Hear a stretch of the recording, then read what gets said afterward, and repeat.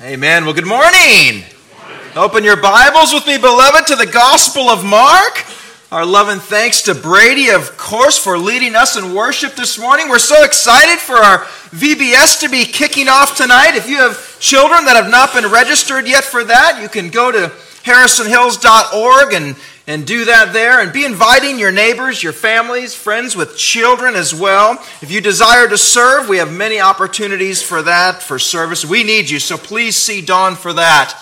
Still, what a joy it is this morning to dig for the treasures in God's Word. Not only the beautiful gems that float along the top for us to scoop up, but the diamonds that are buried deep within that reward those who wish to plumb the depths and who labor in the text. So great are the riches, the exhortations and the encouragements, even the doctrinal truths that create the very bones of the text. I was considering just such riches in Jesus' words in John 27 and 28. If you will this morning, put your finger in Mark quickly and turn with me to John this morning. Turn with me over to John chapter 10, 27 through 28. This is just a little bonus for us this morning. In just 2 verses, in fact, very short verses, we see 6 major biblical doctrines. Can you believe that?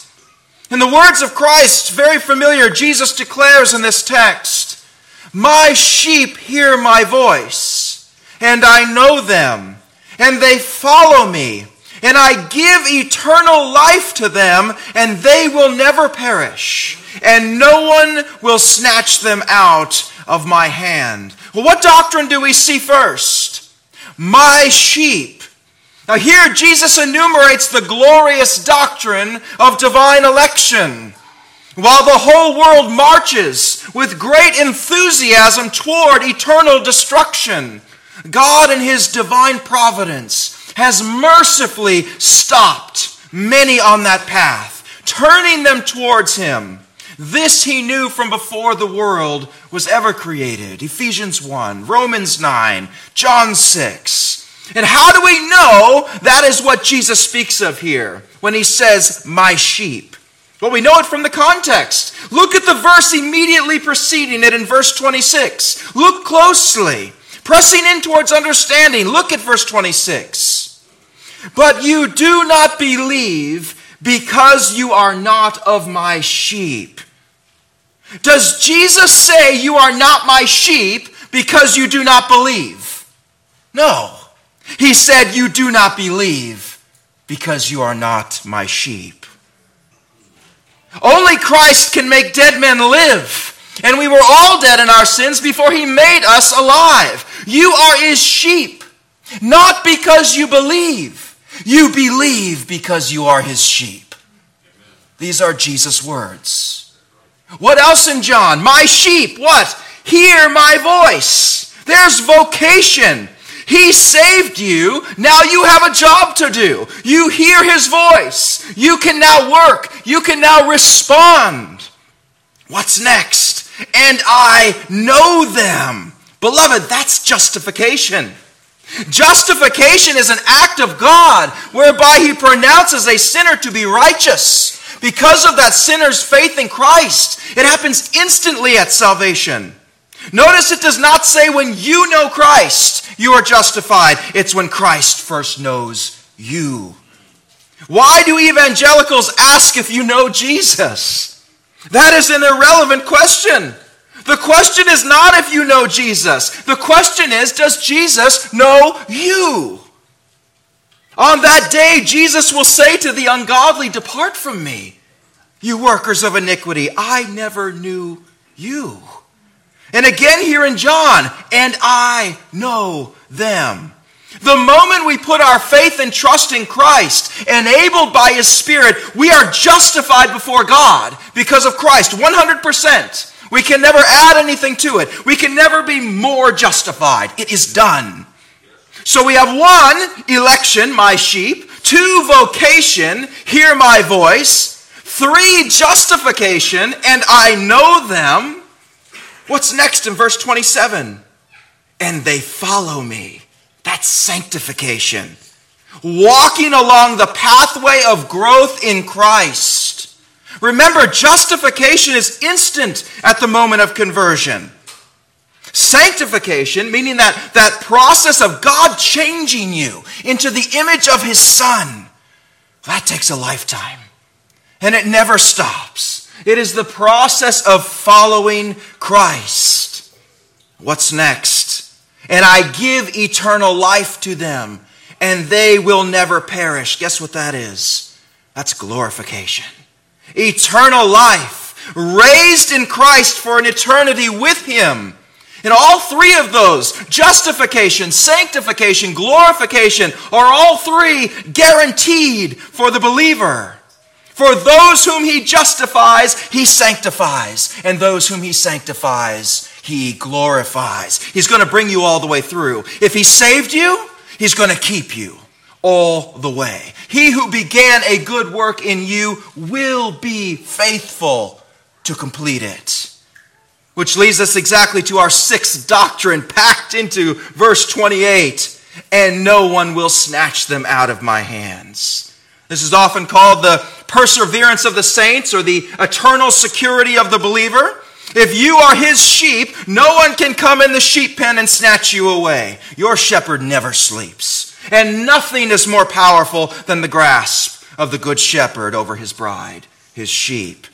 But while it's often called the perseverance of the saints, it is much better said that it is not us who is persevering to the end, but it is Christ in us that preserves to the end. It is the perseverance of Christ in his saints that gets us to the finish line. What beauty packed into such a short verse. Election, vocation, justification, sanctification, glorification, and the perseverance of Christ and his sheep. That is the mighty power of the word that you hold in your hands this morning. Such riches that we might know him. Amen? Amen. Well, last week we broke from our series in Last Things to revisit a topic that's near and dear to the heart of this congregation, that of expository preaching. Answering the question why we preach as we do. How is it that a congregation can spend 3 years in the Gospel of Mark, verse by verse? Why do we approach Scripture in such a way? Looking not only to why we do it, but what are the consequences of not preaching expositionally? What are the devastating effects in evangelicalism of being fed a piecemeal topical diet? And the anemic and even the illiterate state that occurs when we do not preach and teach the Word of God as he gave it to us, in whole books and whole letters, each with their own context, each with their own street address that tell us how to read it, how to understand it, and how to apply that text. It was such a rich and full time of learning and encouragement. I know we had many that were gone last week for the 4th, so if you missed that message, titled The God Who Speaks, Why Expository Preaching, I would encourage you to go back. It's on Facebook, it's on Sermon Audio, and give that a listen. Well, where we left off on our prior installment of Last Things, we finally reached what is really the crescendo of the human timeline. The event that all of human history is marching toward. After all the foundation and teaching, the build-up, the often hard yards of looking at the horrific times and events of both the tribulation and the great tribulation, we finally look to the second coming of Christ. What began in a garden with a serpent who was more crafty than all the other animals, tempting Eve, partaking of the tree of the knowledge of good and evil, of course that ushering in sin, and the wages of that sin, wages meaning payment. The payment for that sin was death, physical death, spiritual death. Man fell, inextricably separated from the God who made them. Of course, even from Genesis 3, we see the first gospel proclamation. And I will put enmity between you and the woman, and between your seed and her seed. He shall bruise you on the head, and you shall bruise him on the heel. Beloved, that means even as the serpent whispered in Eve's ear, the cross of Calvary was already in sight. And what an encouragement that should be to us this morning.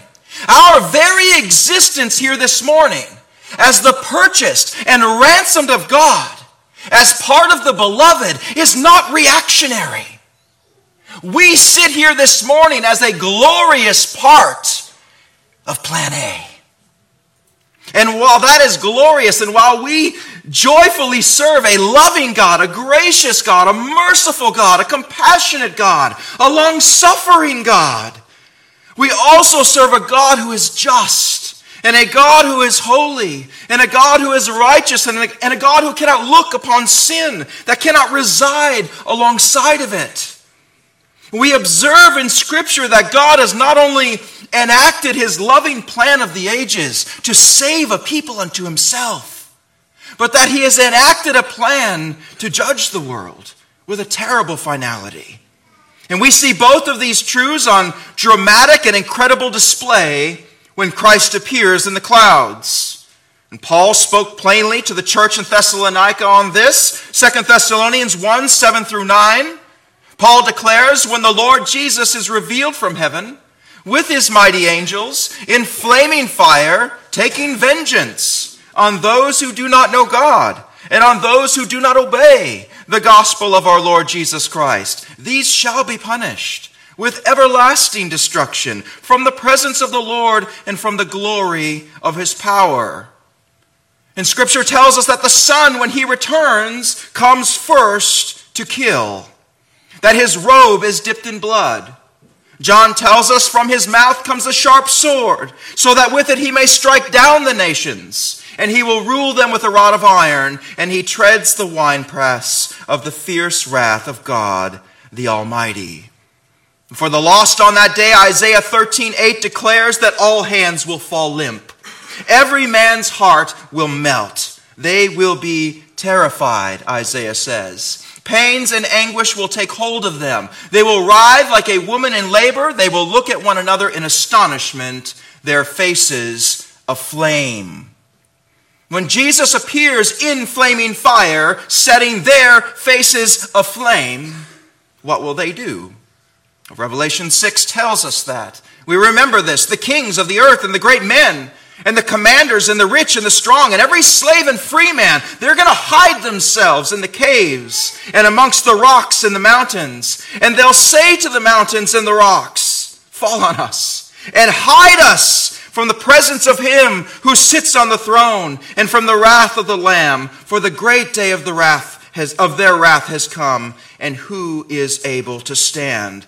Beloved, these are often not attributes or sections of Scripture that are taught on or that are focused on in our culture. And of course, that is to our peril. We are the bride of Christ, and we wish to know all of him. Can we know him and love him rightly if we do not know him rightly? Do we know his head and his hair that are white like wool, like snow, and his eyes like a flame of fire? Do we know his feet that are like burnished bronze when it has been made to glow in a furnace? Beloved, can grace be grasped, flowing down from the throne of heaven until we first trembled before a holy God? Grace means nothing if there is no wrath. Mercy means nothing if there's no consequence to speak of. Salvation means nothing if there's nothing to be saved from. If the goodness of God is to be good, we must know all of him. John fell at his feet as a dead man when he beheld the risen Christ. Isaiah trembled before him when he saw the Lord on his throne, saying, woe is me, I am ruined. Job beheld the majesty of God's power, and he put his hand over his mouth, saying, I'm not going to utter another word. Habakkuk complained to the Lord, and he demanded answers from God. And when God answered Habakkuk, he cried, my lips quivered, my belly trembled, and rottenness entered into my bones. So it is for those who encounter a holy God. And beloved, we serve the same God. He is the same yesterday, today, and forever. If the reality of our sin and the magnitude of what we were saved from has never caused you to tremble in your heart in holiness, you'll never be able to lay hold of what we call amazing grace. Amazing grace. And thus we dove into the second coming of Christ on our last installment, the event that is really the very answer to the disciples' original question posed here on the Mount of Olives. What will be the sign of your return? And Jesus has responded. Here are all the birth pains to get us there, but here's the sign. The baby born from the birth pains is Christ appearing in the skies. Against the blackness, as the lights have gone out in the universe, every eye will see him, Jesus tells us in Luke 21. That there will be signs in sun and moon and stars, and on the earth dismay among the nations, in perplexity at the roaring of the sea and the waves, men fainting from fear and the expectation of the things which are coming upon the world. For the powers of the heavens will be shaken, then they will see the Son of Man coming in a cloud with power and great glory. So against the backdrop of the sun going dark, of the stars falling from the heavens, against the cold and the dark, comes the very glory cloud of heaven. The brightness of his coming, the Shekinah light and glory. And while Christ comes first to take vengeance and to mete out justice, he also comes to collect his people that remain, to keep his promise and his covenant with Israel. A full 1/3 of Israel he will keep. All the way back to the Abrahamic covenant. We've explored this, have we not? Everything must be brought full circle. There must be a reconciliation with the Messiah whom you pierced. There must be a reckoning with the Messiah whom you have pierced. Zechariah 12:10 declares, I will pour out on the house of David and on the inhabitants of Jerusalem a spirit of grace and supplication. They will look on me, the one they have pierced, and they will mourn for him as one mourns for an only child, and grieve bitterly for him as one grieves for a firstborn child. For the redeemed are alive at the end of the tribulation, and there will be many who will escape the persecution. They will flee. If they read God's word, they will have known to run. They will have known to flee. God will protect them. Jesus said in Luke, then they will see the Son of Man coming in a cloud with power and great glory.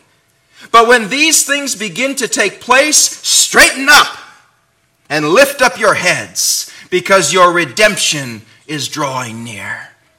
We marveled in our last message how the same incredible scene of Christ's return will cause one to lift up their heads and to lift up their eyes with joyful anticipation, knowing that their redemption is at the door.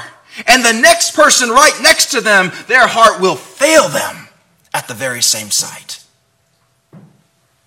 Now with all authority in heaven and on earth having been given to the Son, John 5, having been given the title and deed to the earth, we saw the owner of it all finally touch down. We saw that when Christ returns, he will return to the exact place that he left.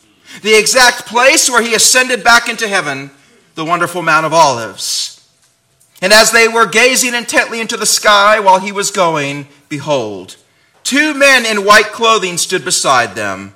They also said, Men of Galilee, why do you stand looking into the sky? This Jesus, who has been taken up from you into heaven, will come in just the same way as you have watched him go into heaven. Zechariah 14:4 tells us that the Mount of Olives will split into a large valley when Christ touches down, north to south. And that means that the Mediterranean is going to come flooding in. And it's going to fill up the deep sea, the Dead Sea. It's going to eradicate the desert. It's going to cause Zion to blossom and bloom where only desert once was. Isaiah 35. And so it will be for 1,000 wonderful years in the millennial kingdom. A time when the Lord declares through Isaiah where the light of the moon will be as the light of the sun, And the light of the sun will be 7 times brighter, like the light of 7 days, on the day the Lord binds up the fracture of his people and heals the bruise he has inflicted. Where the city does not need the sun or the moon to shine on it, for the glory of God gives its light, and the Lamb is its lamp. It was an incredible time looking and studying the second coming of our Lord, even having been raptured as his church, knowing that we will be in tow with him when he comes back, is something quite amazing to even ponder. It's almost more than we can wrap our heads around. The psalmist says, "These things are too high for me." And today we're excited to look at really the final exhortations by Jesus in his Olivet Discourse. We're wrapping up Jesus' longest answer ever given to a question posed to him. Now, for those keeping track, we began the Olivet Discourse back in February. So we have been exploring this incredible teaching by our Lord for about 6 months now. And it's time to begin to bring it to a close with this last 2-part series, titled The Fig Tree and the Doorkeeper. Again, we understand that the Olivet Discourse is not meant to be a comprehensive, all-encompassing teaching on eschatology, on the study of last things. Remembering in summary that the Olivet Discourse, if you really boil it all down, is really God's future program for Israel. That's the point. That's the focus. That's the group in view. Thus, as Jesus closes this preview of what is to come, he speaks as he often does, in parables or analogies. In our case, in Mark, we will see both the fig tree and the doorkeeper. Of course, you'll remember that Matthew's recording of this event, that's the most comprehensive, that's the most fleshed out, and there records 4 parables in closing. The first being the wicked servant who the master punishes him upon his return. That should make a lot more sense to us now. The next, the parable of the 10 virgins, calling for readiness and watchfulness to be alert. The third parable, the story of the 3 servants and their stewardship of finances that we all must give an account. And Jesus ends his discourse in Matthew by telling the parable of the sheep and the goats. That pictures the dividing of the saved from the unsaved at the end of the tribulation. Of course, Mark is always more truncated, right? He's always more shortened. So we're given 2 shorter parables, 2 shorter analogies to close out our time with Jesus on the Mount of Olives. So with that, beloved, let's look to our text, Mark 13, 28 through 31. Mark 13, 28 through 31. Now learn the parable from the fig tree. When its branch has already become tender and puts forth its leaves, you know that summer is near. Even so, you too, when you see these things happening, recognize that he is near, right at the door. Truly I say to you, this generation will not pass away until all these things take place. Heaven and earth will pass away, but my words will not pass away. Let's pray. Heavenly Father, great and precious promises are ours in Christ this morning. In this text, Lord, we may look and we may behold. Lord, we take counsel of the warning and counsel of the caution, but Lord, great joy at the promises and the hope that are contained. Holy Spirit, you know the need of every person that has come today. We ask that you would fill that need, that you would meet it, that you would touch them in their innermost being, Lord, in a way that only your word can. We pray all this in Jesus' name.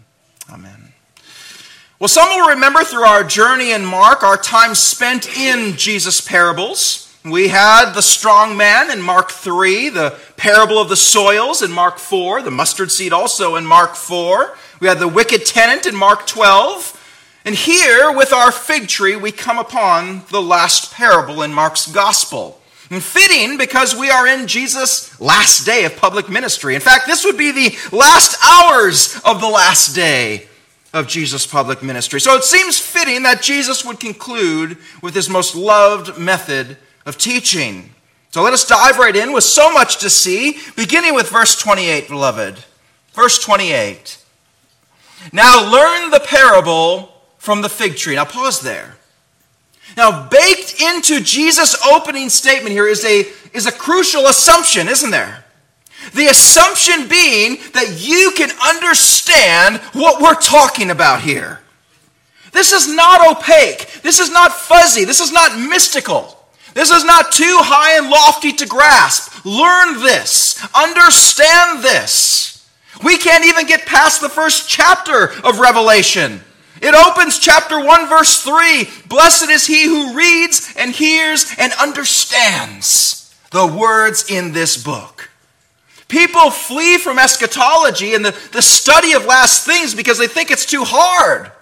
They approach the book of Revelation like it's some impenetrable mountain of mystery that's unknowable, or that it's a subject that has so much interpretation. Who can really know what it means? Beloved, if we read Revelation the same way we read the rest of our Bible, it's not complicated at all.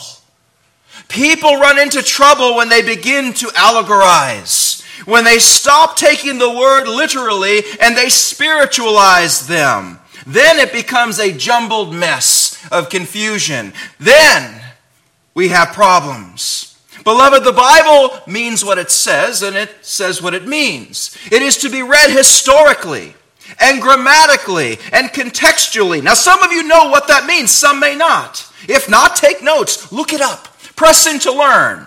Ought we to know how to read our Bibles? Beloved, many have had years of lazy Christianity. How about the bride of Christ gets serious about her walk? Look it up. Press in for understanding. Jesus says in our text what? Now learn. Learn. John said in Revelation, learn, read, understand. So that's the assumption going into all this, isn't it?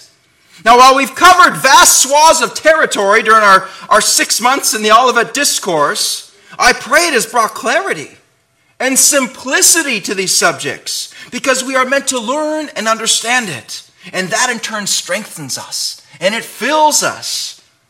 But lest we suffer from a category error, let us be reminded, our parable of the fig tree, who is this written to? Category. Historical, grammatical, contextual. Who is this written to? Who does Jesus have in mind when he speaks this? Very simply, the parable of the fig tree is written to the saints of the tribulation. Jesus is speaking to the 144,000 Jewish evangelists that God has protected. He's speaking to those who have come to faith in Christ during this time of the tribulation, that were able to escape the slaughter and the persecution.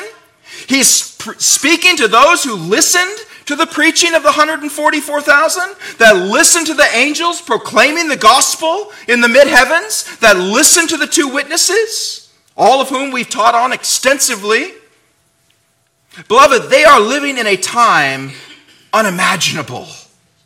And they want to know, how do I know when my Savior is coming back?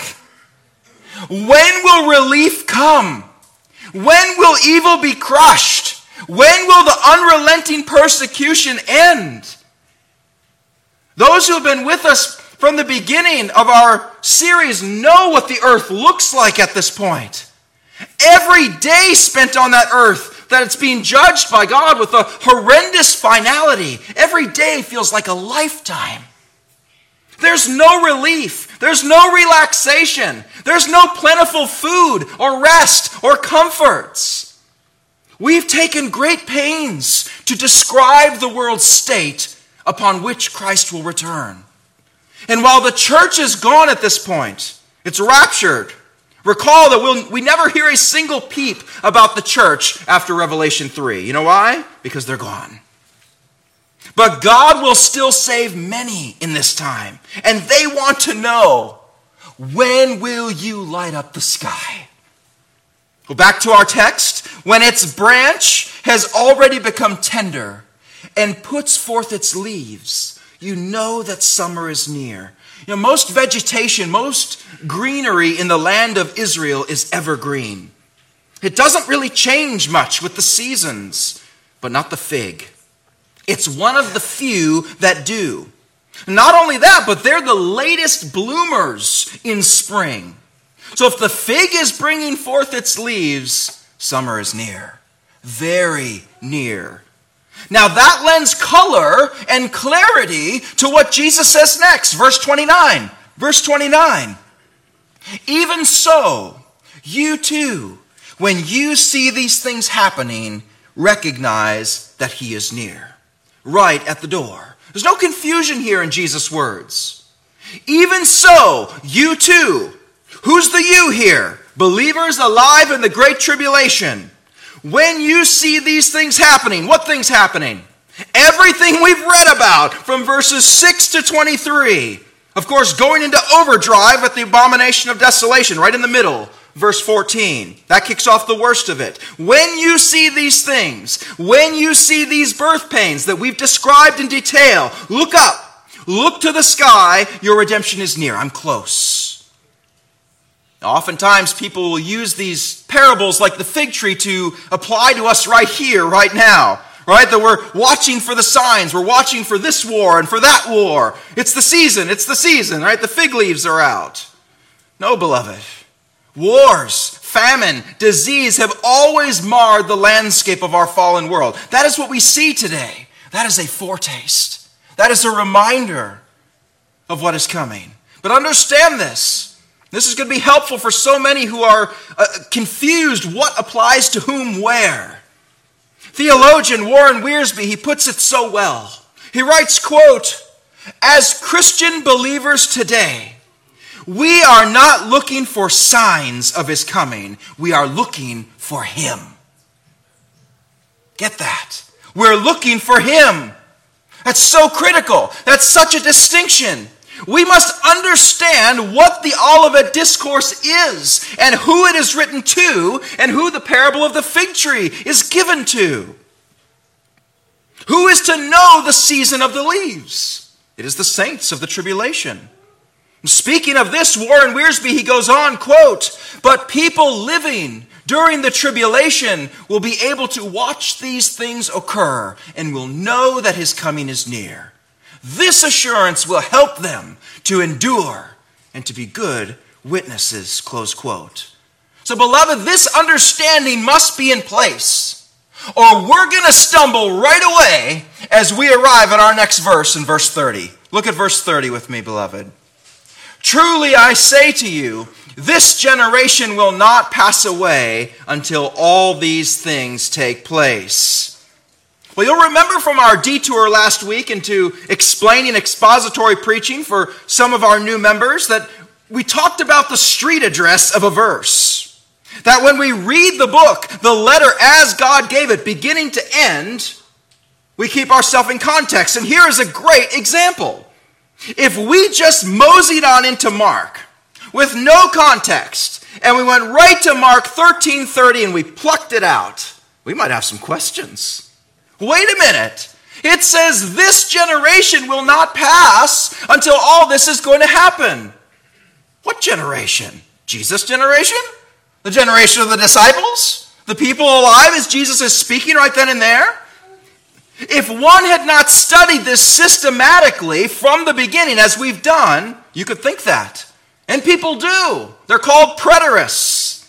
They think Jesus has already returned. But it was only spiritually. And they believed that all of this, the entire Olivet Discourse, all of Revelation, was all accomplished in 70 AD with the sacking of Jerusalem. Of course, not to be ungenerous of spirit, but that's not just foolish. It's a terrible and an inconsistent hermeneutic, meaning the way that we read and interpret our Bible. Preterists would say that all of Revelation is past. It's historical, they say. Well, together we have gone through much of Revelation in our study. We've looked at the bowl and the trumpet judgments, the four horsemen. None of those things happened. Not even close in 70 AD. Not to mention that Revelation was written around 96 AD after the collapse of Jerusalem. None of this was written down at the time of Jerusalem's falling.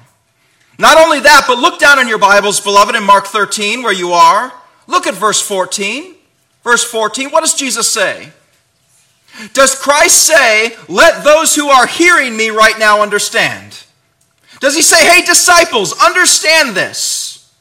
What does he say right in the middle of verse 14?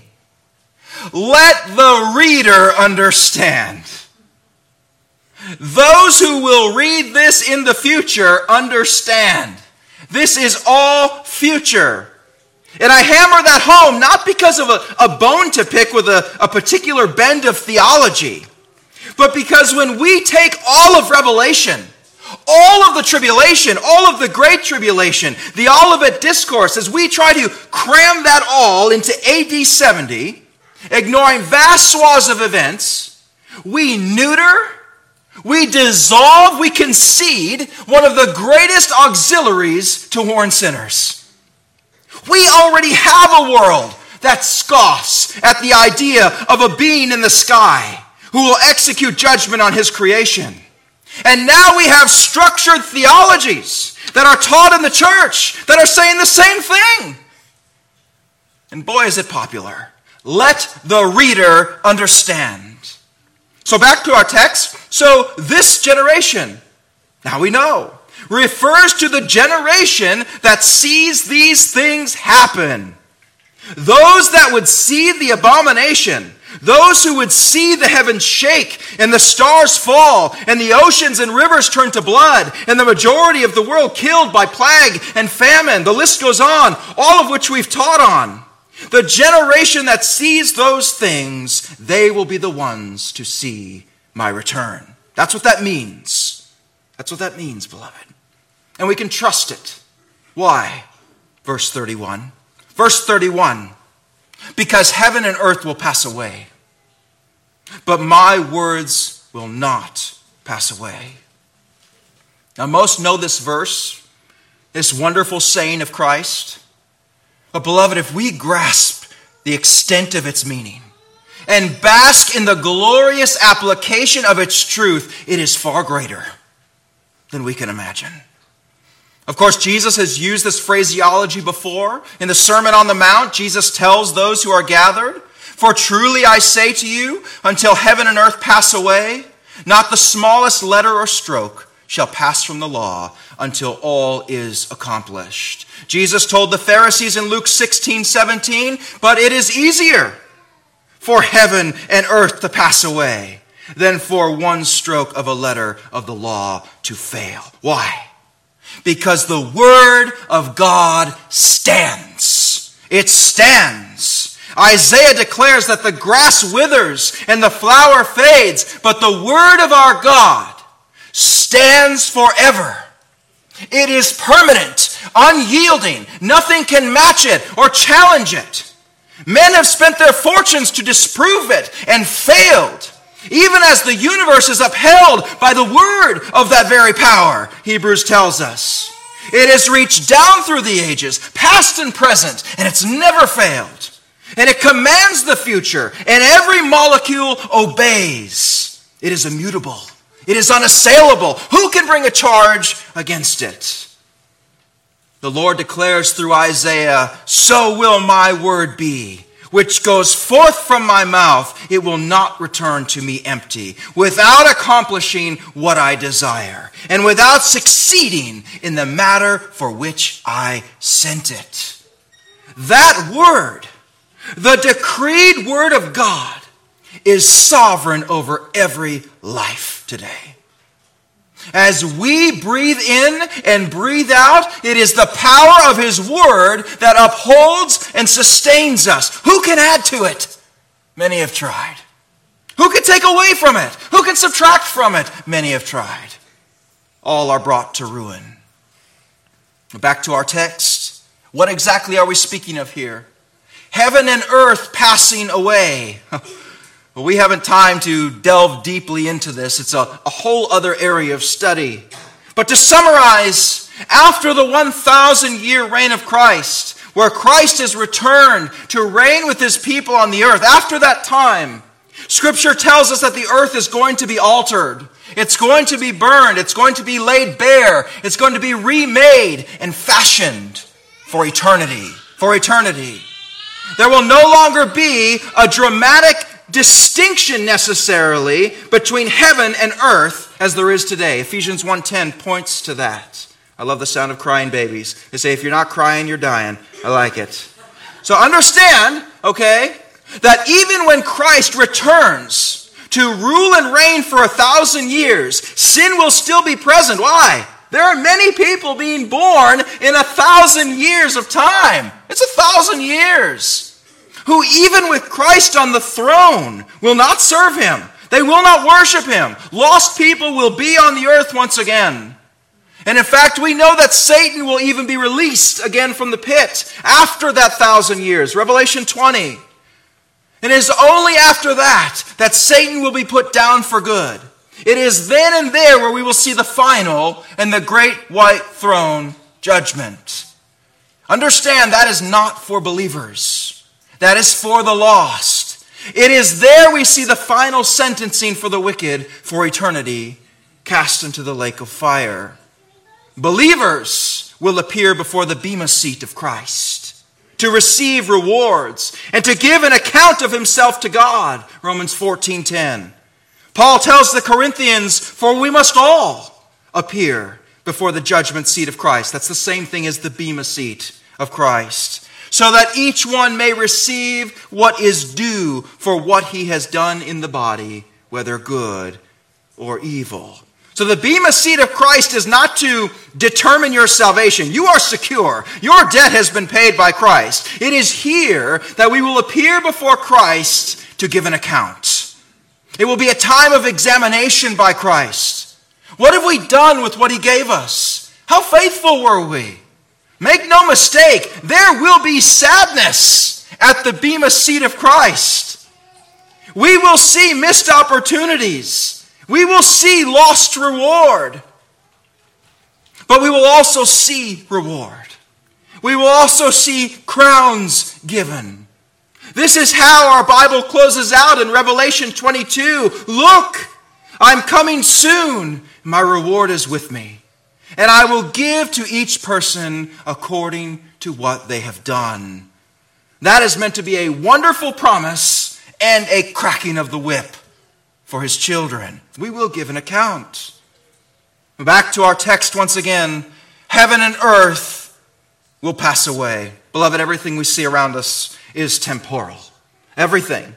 Even here, the earth upon which Jesus has returned to, and that he sits upon the throne of David, ruling for 1,000 years, even that will be consumed and remain and remade.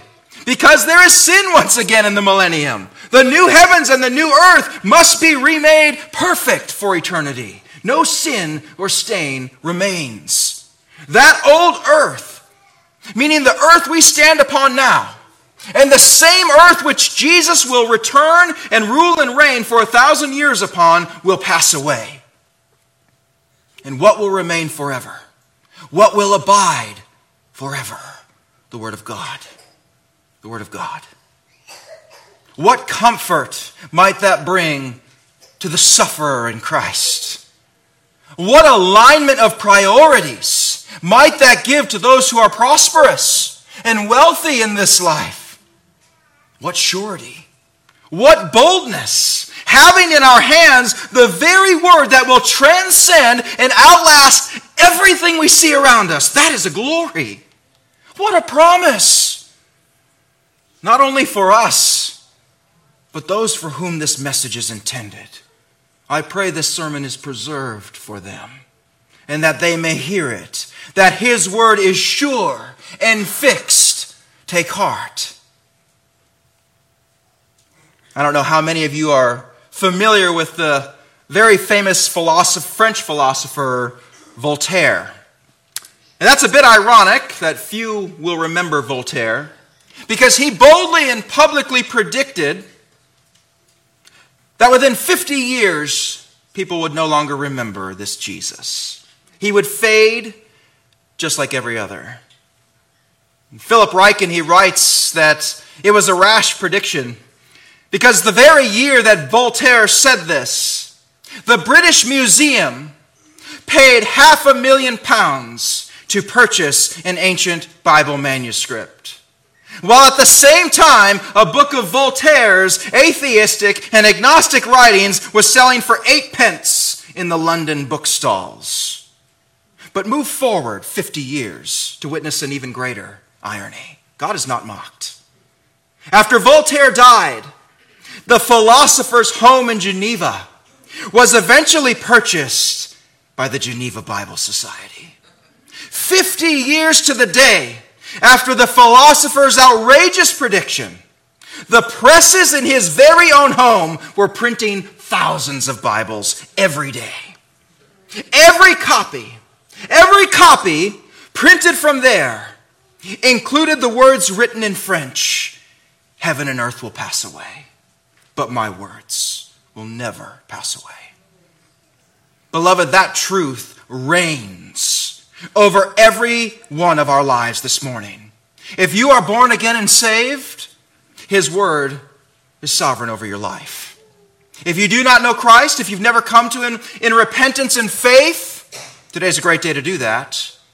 But know this, His word is still sovereign over your life. It still commands your eternity. Whether we acknowledge Christ or not does not determine whether or not His word carries authority over us. He is Lord over all creation. And we will either appear before the bema seat of Christ for our reward as believers, or we will appear before the great white throne to be judged as those who have rejected God's call to salvation. That is the call this morning. Beloved, that is the entire purpose of looking toward the end times and all that will occur. That the believer might be encouraged and that the sinner be called to repentance. Heaven and earth will pass away, but my words will not pass away. What a glorious day to surrender to such a truth. Let us pray.